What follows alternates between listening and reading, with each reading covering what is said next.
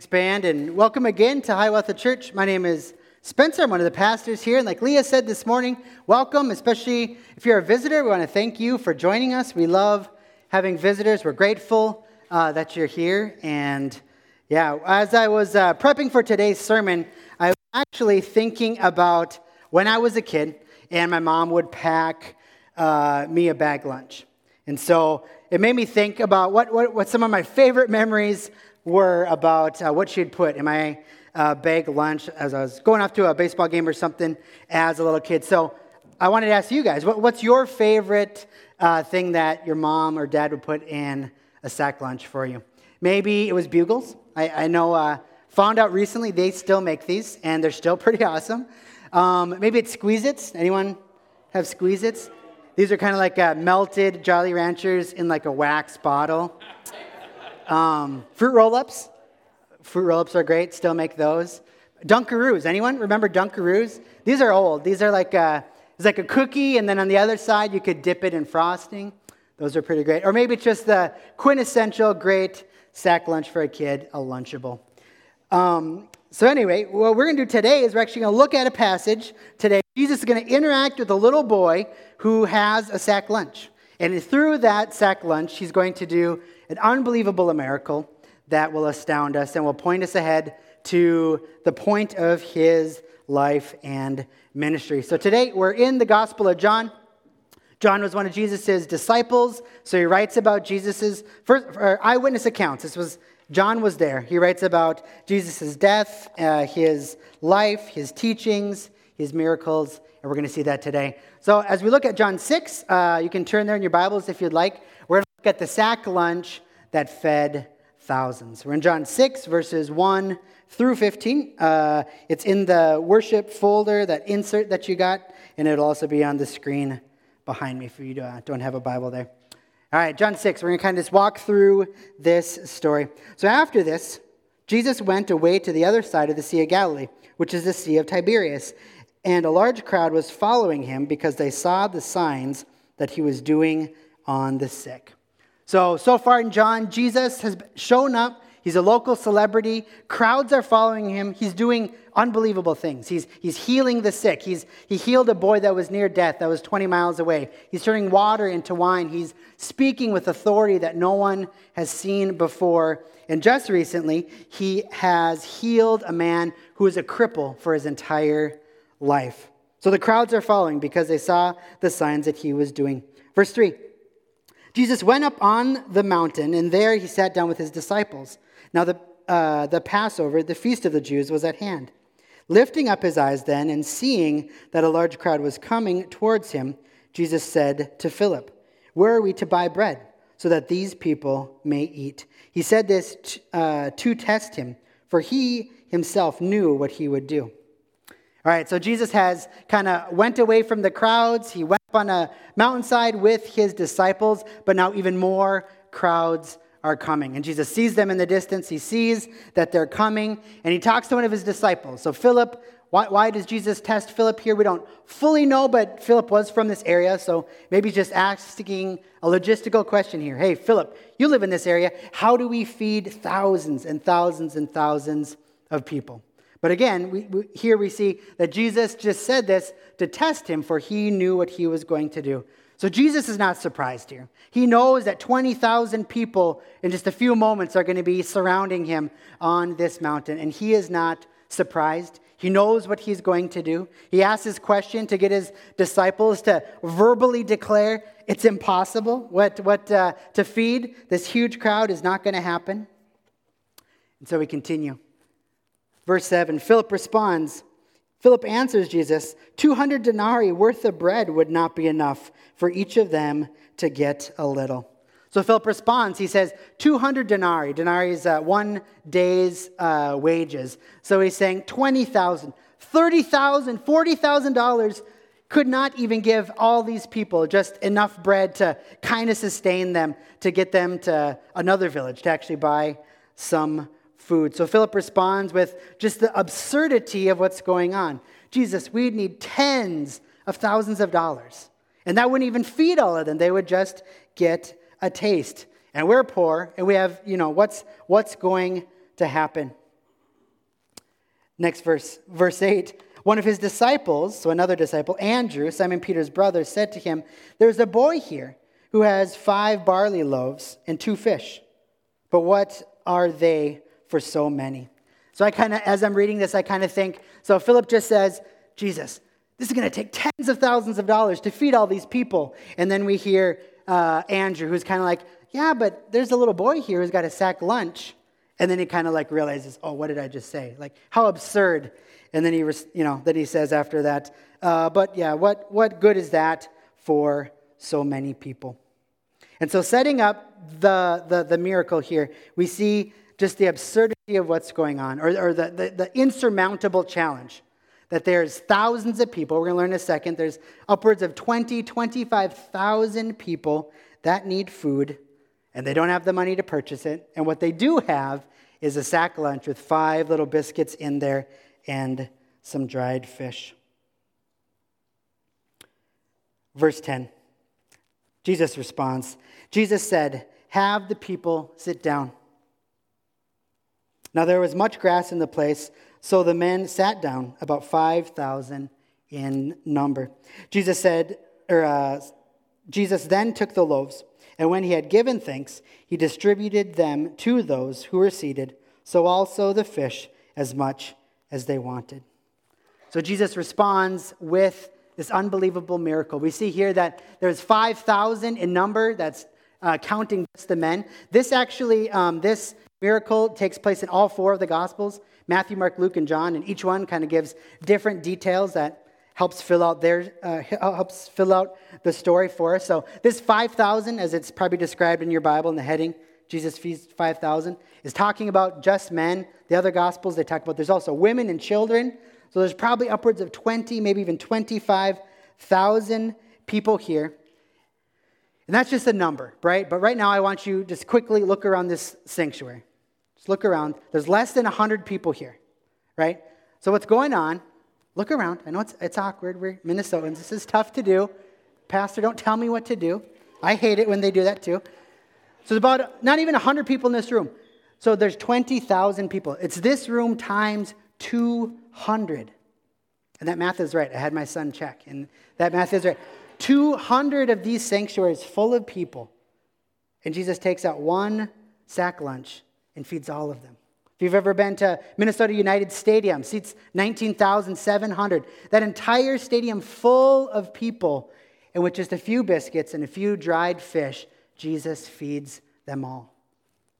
Right? We need to understand that this is not just a story we kind of learned about in Sunday school, or just these gullible first century disciples misunderstanding what's going on. This is an unthinkable miracle. 25,000 people being fed miraculously. Our story continues. Pick it up in verse 12. And when they had eaten their fill, he told his disciples, "Gather up the leftover fragments, that nothing may be lost." So they gathered it up and filled 12 baskets, with fragments from the 5 barley loaves left by those who had eaten. And so to prove that this is not just sleight of hand or some illusion, Jesus sends out his disciples to pick up the leftovers. And there's leftovers. There's actually 12 baskets full of leftovers. The leftovers are 12 times more than what we even started with. And what was the crowd's response? Verse 14. When the crowd saw the sign that Jesus had done, they said, This is indeed the prophet who is come into the world."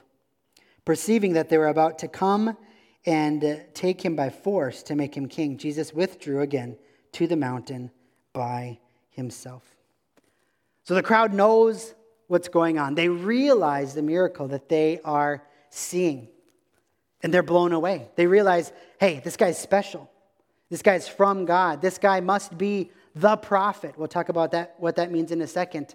And they go to make him their king. Yet Jesus withdraws. All right, we've seen lots of miracles so far in the Gospel of John. We're going to see more. And whether you're a believer or not, if you're not a Christian, you're probably quite skeptical about miracles. Even if you are a Christian, many of you just have science backgrounds, right? You're a scientist in your job. You studied science in high school or college. And we just don't experience things like this in real life. When else do natural laws stop working, right? And so what do we do with these miracles? These types of natural law defying acts by Jesus that give us pause. And for many of us, just some real skepticism. So how do we deal with these miracles? Well, first, with this particular miracle, there was 20,000 plus people that experienced it. And of the four Gospels, again, it's in all four of them, the Gospel of Mark was written just a couple decades, probably mid-AD 50, maybe the 60s, just a couple decades after this actual event happened.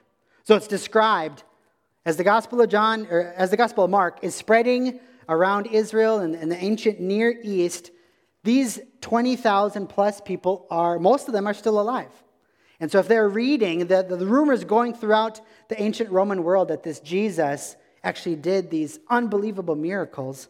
But if they were there, if 20,000 people were there and they knew it was a lie, they would be making objections. And we have no record of any of those objections. Second, and if you're, even if you're not a Christian, even if you just believe in the divine to some extent, but especially for us as Christians, if God is a creator God, if he created the cosmos, the universe, everything in it out of nothing, just by speaking, then we have a category for God doing the miraculous, God breaking the laws of nature or creating the laws of nature. So if God can create everything out of nothing, then he can create enough bread and fish. He can multiply that. So Christians have a category for this. So even if it is still brings some skepticism or some doubt, or you're still wrestling with it, we at least have a category for our God has done it, our God will continue to do it. And so it can help us make sense with what's going on here. But third, and probably most importantly here, if you're a skeptic, that's okay. If you're not a Christian here, welcome. We want you here. We have people who aren't Christians every single Sunday joining us, asking questions, are curious about the Bible, have friends who are believers, that's why they come. Or maybe you're just wondering who this Jesus is, or you're attracted to Christian community, or maybe the Bible is just intriguing to you. So if you're skeptical, that's okay. If that's you, don't get hung up on today's miracle. Okay, at least this one that we're talking about right now. This, Jesus feeding 20,000 people with a sack lunch, is not the foundation of our faith. You could, whether or not this happened or not, or you being certain that it happened or not, it's not the center of what Christians believe. That is Jesus' death and resurrection, the ultimate miracle. That's what everything hinges on. The Bible even says, later writers in the Bible say, if Jesus did not die on the cross and was fully dead and then raised from that tomb, resurrected, never to die again, if that's not true, then people should laugh at us. We should be, just embarrassed. People should look down on us and have pity on us, because that's the one miracle that everything hinges on.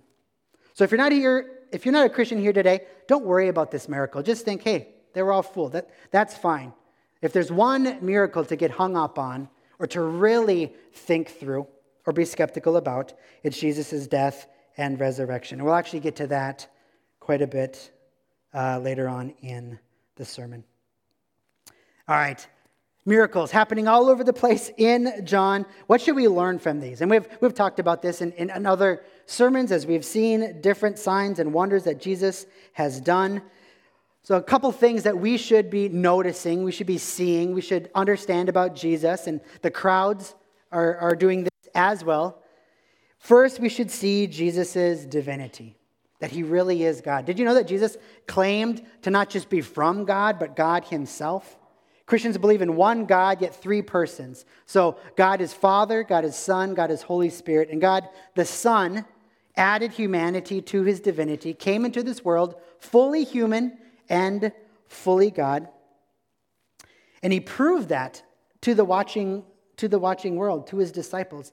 It is even more unbelievable for the first century disciples and first century Jews and Gentiles, it's more unbelievable for them that God would become human and come into the world in this way, even more unbelievable than it is for us. And so Jesus, through his authority in teaching and through his signs, through his wonders, through his miracles, he's teaching and improving, demonstrating that he really is from God. So far we've seen him do things like turn water into wine. We've seen him heal an invalid, someone who was crippled their entire life. We've seen Jesus bring a dying boy back to life from 20 miles away, not even touching him, just speaking it. And now Jesus publicly feeding 20,000 people. In the Old Testament, one of the main Jewish prophets is a guy named Elisha, and he did kind of something similar. Maybe you know this story. It's just a few verses in 2 Kings, but Elisha took 20 loaves of bread and multiplied it by the power of God to feed 100 people. But now there's someone new. There's a new prophet sent from God, and he's not just taking 20 to feed 100. He's taking 5 loaves and 2 fish and feeding tens of thousands of people. So more and more, for the crowd and for us as we're reading through John, more and more it's getting clearer that Jesus is not just, a holy man sent from God, but that he actually is God himself. He's breaking natural law. He's bending reality. He's doing miracles that the ancient prophets never could have imagined. Doing miracles 1,000 times greater than Moses and Elisha and others. Jesus is showing the crowds and us that he's not just from God, but that he actually is God. The second thing we see in Jesus' miracles here are we also see his character. Jesus loves you. He cares about you. And not just your eternal destination. He cares about your needs right now. In another one of the gospel accounts of this miracle, we see Jesus described as seeing the crowds and having compassion on them.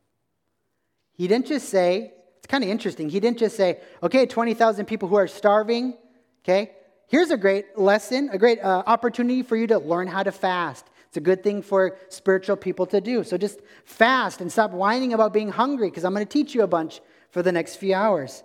But instead, Jesus had compassion and love towards them and said, they're hungry. They're like sheep without a shepherd. And he loved them. And that is what moved Jesus to do this miracle. Jesus is concerned, of course, with your spiritual state. We'll talk a lot about your spiritual state today, your spiritual life. Yet Jesus cares about your physical state as well. He cares that you're hungry, that you're sick, that you have a migraine, that you have the flu. He cares deeply about your physical lives in the here and now. In fact, if you remember, Jesus' disciples said, Jesus, teach us to pray. And what's one of the first things Jesus teaches his disciples and us to pray, right? Our Father, who is in heaven, your name is holy. Give us today our daily bread. Right? A recognition that God gives us good gifts. He gives us sustenance. He gives us food and drink because he loves us. So we see Jesus' character. He loves these humans. He loves you. He loves me. And not just your spiritual or eternal state, which he does, but he loves your physical state. These bodies here, right now. He loves you deeply. Third thing we see very clearly, and the crowd picks up on this. So we, maybe did not pick up on this, but the crowd sees what's going on. Third, Jesus shows us through this miracle his purpose and mission. Maybe most importantly, Jesus is showing this crowd of 20,000 and us who are reading this story who he is, and what he came to do. And in fact, we see this. The crowd, right, as soon as they see this happen, what do they want to do? They recognize something. Hey, he's the prophet. The prophet. We'll talk about what that means in a second. And they respond by saying, let's make this guy our king. His miracle he just did demands that we respond in a certain way. But they were confused. Tim Keller, writing about miracles, says, Jesus' miracles are not just a challenge to our minds, but a promise to our hearts that the world we all want is coming. And the crowd gets that. They're close. They miss it, but they get that. The world that they want is coming. A king is here. A king that's from God, that can command nature to obey him, and it does. But the crowd missed it. They didn't fully understand Jesus' mission. They didn't fully understand what type of prophet, what type of king, what type of Messiah he was. So Jesus, setting up a food truck that miraculously serves unlimited Filet-O-Fish sandwiches to 20,000 people, it is unreal, right? Unbelievable. Yet, what Jesus is doing here is just a taste of his mission, a taste of the world that he really wants to usher in. So actually, the crowd here, the world that they desire to come, they're thinking way too small. Jesus' mission is so much greater than just a small earthly kingdom for a period of time for a specific people group. So much greater than that. Now, some of you, as we're reading this story, most of you probably didn't know about the Elisha thing. I didn't either until I read it in a commentary. But some of you might be thinking, actually, this story reminds me of another event in Israel's history. And the crowds pick up on this, right? This crowd is full of 20,000 Jewish people that know their history, that know the Old Testament. And many of them, if not most of them, are thinking, hey, what just happened resembled one of the most important historical events in our people's history.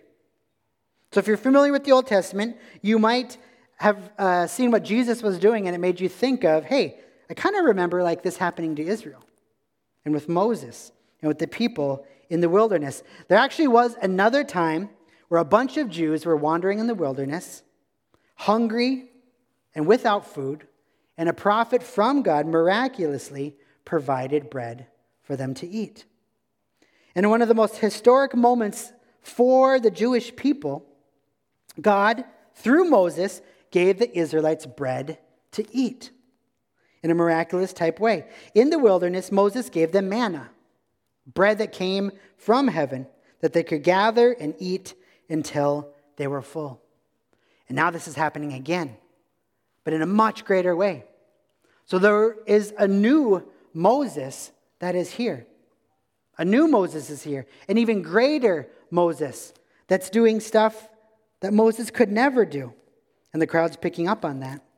In fact, the New Testament even writes about this. So after Jesus' death and resurrection and ascension, Christians begin to write about what happened. And Hebrews, we read this, for Jesus has been counted worthy of more glory than Moses. Christians pick up on this. Moses, great. Moses, on the Mount Rushmore of Israel's history, Moses is there.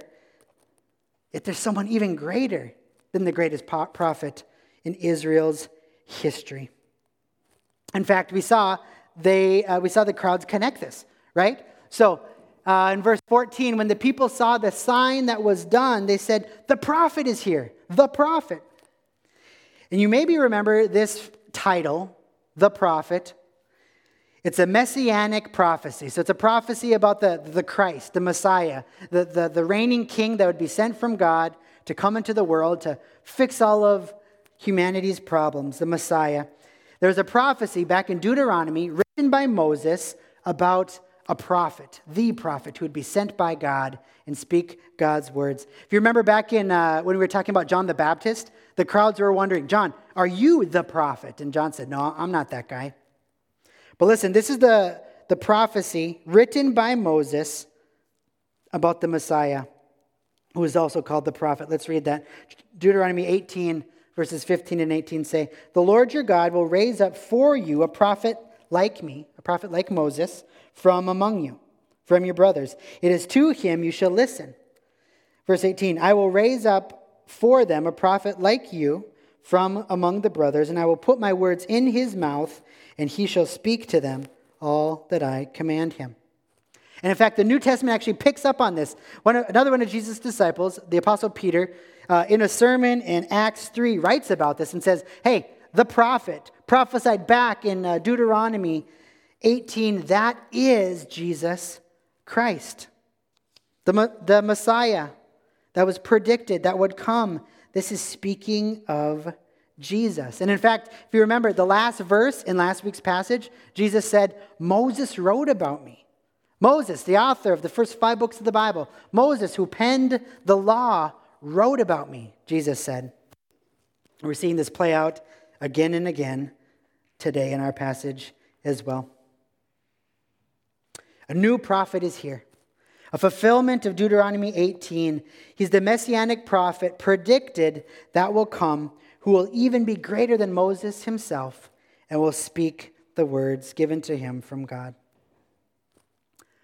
But here in our passage, we see that Jesus is demonstrating that he's not only the fulfillment of this messianic prophecy, he's not only greater than Moses in that he's the prophet that Moses spoke of, he's also a greater giver of bread from heaven. He's the greater manna giver. So I alluded to this story before, but back in Exodus, God saves his people out of slavery in Egypt. He walks them through the Red Sea. He's leading them towards the promised land, and they're fumbling around in the wilderness because of their sin, and they're starving. And they're saying, oh, back in Egypt, we had meat, and we had these great vegetables. We want to go back. And so God, in his patience and kindness, he gives them food. Food that's bread that literally falls from heaven, that's called manna. And every day they would go out and pick it up, and they would have enough food to eat.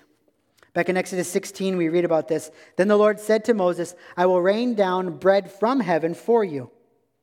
Moses said to the people, it is the bread the Lord has given you to eat. This is what the Lord has commanded. Everyone is to gather as much as they need.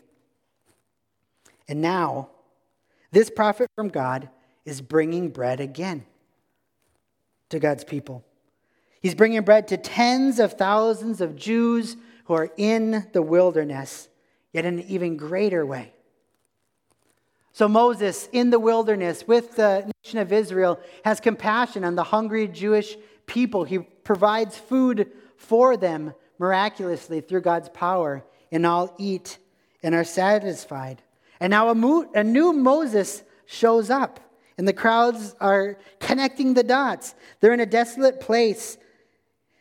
Jesus has compassion on the hungry crowds, and he provides food miraculously for them. And again, everyone eats, and they are satisfied. Yet Jesus is not just a new Moses. He's a greater Moses. When God worked through Moses to give the nation of Israel manna, they had to work. They had to gather it. Every day they had to go out and work. They had to gather this bread in order to eat. And if they didn't, they would starve. But with Jesus, did you notice what Jesus does before this miracle? Intentionally? What does he tell people to do? Did he say, I'm just going to take these loaves, toss them in the air, and they're just going to, multiply into millions and fall on the ground and gather? No, he tells the crowd, sit down. You no longer are going to gather sustenance. You no longer are going to go and work for the food that's going to keep you alive. But Jesus says, sit down. I will do all the work. Sit down, open your hands, and I will distribute this miraculous bread from heaven. In Moses' story, there could be no leftovers. If you gathered enough bread for 2 days, the next day when you woke up, the bread was actually covered in maggots. It was worthless. It didn't last. You had to work every single day to survive. You had to gather bread every single morning if you wanted to be fed. And now notice with Jesus, the leftovers are overflowing. Jesus is not stingy with his love for the people. Jesus is not stingy in his generosity of sustenance, of bread. And as we're going to see, Jesus' bread, his body, is connected to his salvation. And here we see we don't work for our salvation, but we sit and we receive. And Jesus' salvation is not stingy. It continues. It lasts through the next day. And in this miracle, we're seeing glimpses of Jesus' kingdom breaking into the world. It's not fully here yet. He hasn't died yet. He hasn't been risen from the grave yet, but his kingdom is breaking in. The gospel is similar in a lot of ways, as we're seeing here, yet oh so different and oh so greater in the most important ways. Now, one more thing we see in today's passage that helps us understand what kind of Messiah God was sending, what kind of prophet, what kind of Christ Jesus was going to be. Unlike Moses, he was a prophet like Moses, but greater. And in fact, he was a royal prophet. And the crowds pick up on this, right? The crowds say, he indeed is the prophet. And if he is the prophet, what's our response? They wanted to come and take him and make him king. So this Messiah is not just a prophet, but he's also a king. He's also royal. Yet, as we know how our passage continues, Jesus perceived, he knew what they were about to do, and he didn't let them. Right? He withdrew. He went to the mountain to be alone by himself so that they couldn't make him king. Which seems strange. Seems strange to this crowd. Probably seems strange to us, wondering, well, why not? Why doesn't he want to be king? He's the King of Kings. He's the King of the Jews. Right? What is going on here? Does Jesus need to heal more people before he can be king? Does he need to teach more things? Is he just gun shy? What's going on here? And the reason Jesus is a royal king, yet does not become king here in John 6, is because he knew the way that he would become king. And it was not being forced to be king by this crowd. If you are familiar with Jesus' temptation by Satan in the wilderness, another passage that kind of mirrors and fulfills Jesus as true Israel, where Israel failed in the wilderness. In that, one of the things Satan does to Jesus is he shows the kingdoms of the world, right? And he says, hey, if you just worship me, Jesus, you can get all this. You can be king, and you don't have to go through the cross. That was Satan's great temptation to Jesus, a crossless king. But Jesus knew that is not how he would become king. Now was not his time. He was not going to be forced to be king by a crowd. He knew his mission. In fact, Jesus, actually, when he gets arrested by the Jews and the Romans, he's before Pilate. This is his response. Pilate's like, are you a king? And Jesus says, yeah, I'm a king. But my kingdom, of course, it has some implications. It is breaking into this world. Yes, Jesus does care about your physical bodies now. Yet on a much greater level, Jesus says, my kingdom's not of this world. If my kingdom were of this world, my servants would have been fighting that I might not be delivered over to the Jews. But my kingdom's not of this world. Of course, Jesus' kingdom concerns this world and is breaking into this world right now. But if Jesus was only a physical king or only a Jewish king, these 20,000 people would be storming the castle, busting Jesus out of jail, protecting him, setting up his physical kingdom. But Jesus knew the way that he would become the royal prophet king, and it was not how the crowds thought as they tried to seize him and make him their king. Jesus knew his ultimate mission. He knew why he was sent from the Father, and he was dead set on it. His mission was not to ride in on a war horse that would overthrow the oppressor, receive a crown, and sit on a throne, but rather, Jesus' mission would include a humble donkey, a crown of thorns, and a rugged cross. Jesus denying the crown right now, not letting the crowds make him king because he knew what his mission was, because he knew the moment he must die and then become king. Reminded me of a powerful moment in the final Harry Potter movie, the last book. And in it, we have kind of two characters interacting. Professor Dumbledore, he's like the headmaster, and then another Professor Snape there on the left. In this scene, Professor Dumbledore, he's revealing his master plan that the only way that they can defeat this unbeatable enemy, this evil wizard named Voldemort, the only way that they can defeat him is through something shocking happening. And Snape is just in shock as he kind of puts the pieces together. The only way for the evil Voldemort to be defeated is through the death of the chosen one. Not only that, but it has been Dumbledore's plan from the very beginning. And as Snape is realizing this horror, he says these words to Dumbledore: "You've kept him alive so that he can die at the proper moment. You've been raising him like a pig for slaughter."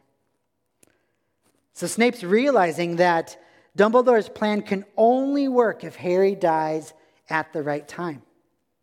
And the way that Harry would be the chosen one, the greatest destroyer of evil, was for him to have to die at the hands of the evil one.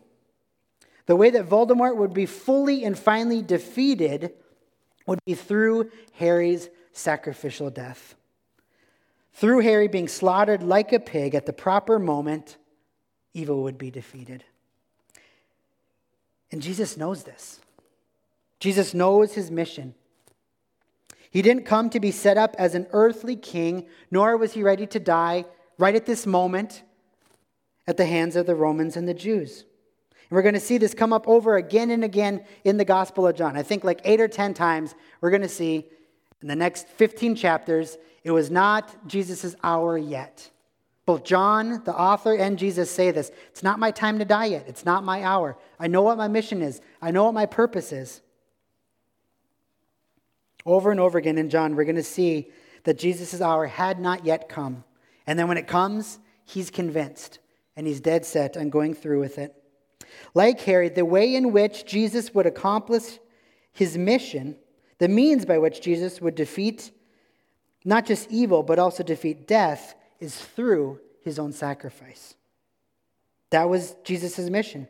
That would be his final and ultimate act of humility and power. His death at the proper moment as a slaughtered sacrifice would be what would inaugurate him as king, the King of Kings. Jesus, the ultimate prophet, would become royal and claim his throne and crown through his brutal death, betrayal, and unjust execution. A death that, like Harry's, would bring the final and ultimate blow and destroy the enemy. As verse 15 alludes to and foreshadows, Jesus again would go up to a mountain, and he would be alone on that mountain. Men and crowds would not make him king by force. It would be on Calvary, a new hill, that Jesus would hang alone from a cross. It would be through this that Jesus would become king. It wasn't going to be this Passover that Jesus would be king, but on another one. And on that Passover, he would give bread to his disciples again and tell them that this Passover meal would symbolize the bread and would symbolize the how Jesus would become king, how he would fulfill his role as Messiah and prophet. Men and crowds would reject Jesus, but through his obedience to the Father's plan, abandoned on a hill on another Passover, he would become the King of Kings. All right, one more thing. So Jesus, we've seen, he does the unimaginable. 20,000 people fed, which is 5 loaves and 2 fish. Yet, as we continue in the chapter, I'm going to spend the next month going through the rest of John 6, we're going to see that Jesus makes it abundantly clear. Yes, I did the unimaginable. Yes, I made 20,000 people think that I deserve to be king right now. Yes, the crowds believe that I am the prophet, prophesied by God, the Messiah, the sent one. Yet, Jesus makes it clear, something even greater is coming. There's something greater than this bread that he just multiplied. It's no coincidence that Jesus does this miracle and then teaches on it. Abigail Dodds, in her book on Jesus as the bread of life, writes, Jesus is the bread come down from heaven. He is our miraculous provision. The manna isn't quite what we were expecting. It is eternally better. It is Jesus Christ. Something greater is coming. a better bread, a better manna from heaven, a better miracle. And Jesus is saying that is himself. That is his body. Yet we're tempted to believe that the sustenance, that the gift, that the miracle is greater. We're all tempted to do that. We fall into this 100 times a day. But when we do that, when we think the bread that Jesus multiplied is the greatest, is the point, we're kind of like the fool that is holding his baby, yet is enamored with his phone that has a picture of his baby in the other hand. The fool who's gushing over the pictures of his beautiful baby, yet all the while the real thing is right there in his lap. We too cannot see Jesus' miracle of feeding people physically as greater than the greater miracle, the greater act that Jesus is doing, which he unpacks. Now, before we get to that, like we said when we talked about Jesus' character, Jesus deeply loves you. He cares about your physical bodies. He cares about your hunger, your illness, your mental health, these actual bodies. And so we care too as Christians. Jesus cares for our physical bodies, our pain, our hunger, our emotions, our daily bread.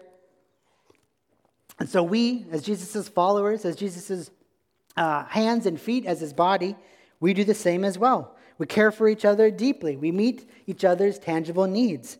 And we share that, the whole church, with our neighborhood and our city as well. We put lots of our money, lots of our resources, our time, our hours of service towards meeting tangible needs like Christ. Whether it's through every meal where we pay for food and we package it and we put it in kids' backpacks who are suffering from food insecurity so that they have food over the weekend. Whether it's through providing food or clothing to Tandem, a local organization that we love deeply, or whether it's through the Aliveness Project. Many years we've given them actual clothing for the winter. We want to show that Jesus and us in turn also care about tangible needs. And we also know our neighbors and our city and ourselves have a much greater need than just food or clothing. We know people out there, and ourselves included, need more than just physical bread. We need the bread of life, the new manna come down from heaven that will fill and sustain us forever and eternally. We know that people out there, and including us, people need physical clothing, but we need more than that. We need to be clothed in Jesus' righteousness. We need to have our shame covered. We need to be warmed and protected by being in Christ. And so as we serve and love and give tangibly to our neighbors, to each other, to our city, we pray for more. We pray that this would not be the end. We pray that an even greater need would be met. We don't just stop there, providing for tangible needs and feeling good about ourselves, but we pray that God would do more, that he would bring a greater bread, a greater manna, a greater sustenance, a greater miracle. At the end of John, Jesus really helps us see this clearly, and we're going to get there in about a month. At the end of John 6, he says this to the crowds, to his disciples. He has just done this incredible miracle, and now he talks about it. He helps unpack, sees the truly greater gift. He says, truly, truly I say to you, whoever believes in me has eternal life. I am the bread of life. Your fathers ate manna in the wilderness. They ate bread that miraculously appeared from heaven, from God. Wonderful, right? And they died. They're all still dead. Everyone who received Jesus' bread when he fed 20,000 people they're dead right now. It was fantastic, wonderful, a great miracle from God, yet they all died. But Jesus is saying there's something greater. Verse 50, this is the bread that comes down from heaven, so that one may eat of it and not die. I am the living bread that came down from heaven. If anyone eats of this bread, he will live forever. And the bread that I will give for the life of the world is my flesh. So Jesus helps us. He connects these dots. He says, God has fed his people in miraculous ways for forever. Through manna in the wilderness, for 20,000 people on a mountain a few thousand years ago, and he's doing it again through his Son. Jesus is the ultimate manna. What the manna was pointing ahead towards is the ultimate bread. And he says, if you eat of my body, if you have faith in me, you will live. Everyone else who ate the bread, they died. They experienced something great, yet they still died. But I am the fulfillment of that. I'm even better than that. And he says, the bread that I will give you for life, for eternal life, is my flesh. I'm going to die on a cross, and if you put your faith in that, if you put your faith in my shed blood, broken body, if you eat of that, which communion symbolizes, the new covenant symbolizes, you will receive life.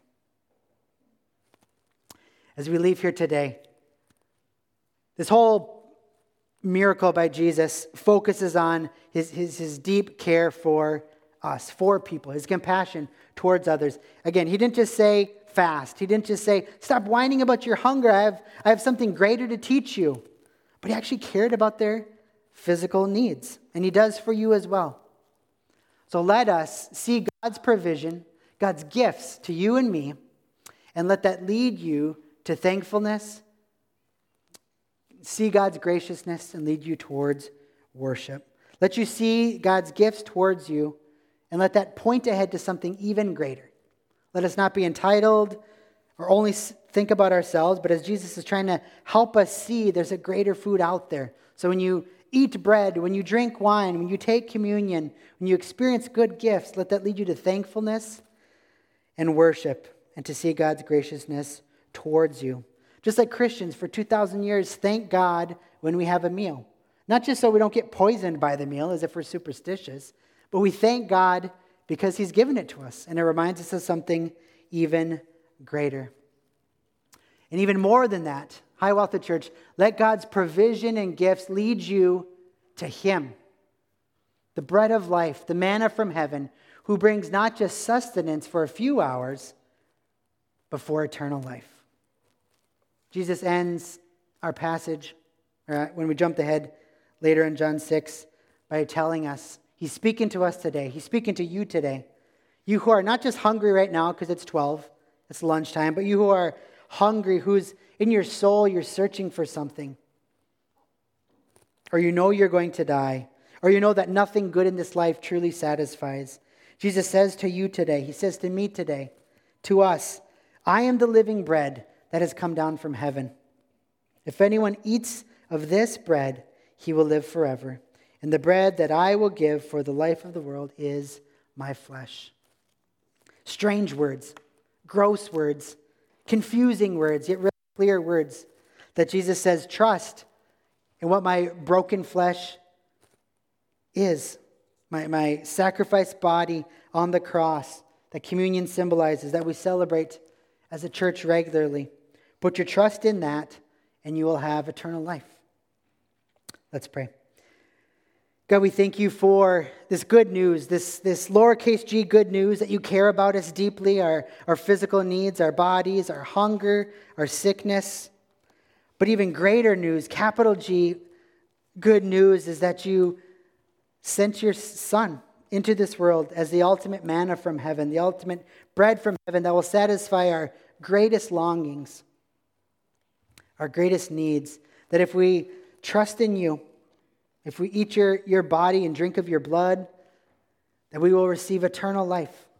So God, help us to believe that, whether we've never believed that before, whether we're not a Christian and just curious of who this Jesus is and what he came to do. Help us to believe. Help us to believe. God, we need help with this. We're so easily distracted by important yet much smaller things like physical hunger or suffering or pain or discomfort. Help us to not just look at the phone and see that this great picture of a great gift, but to look at what it points to, the greater gift. And we need your help with that as well. Thank you, Jesus. You loved us to death and back, that you shed your blood so that we could live forever through faith in you. We pray this in Jesus' name.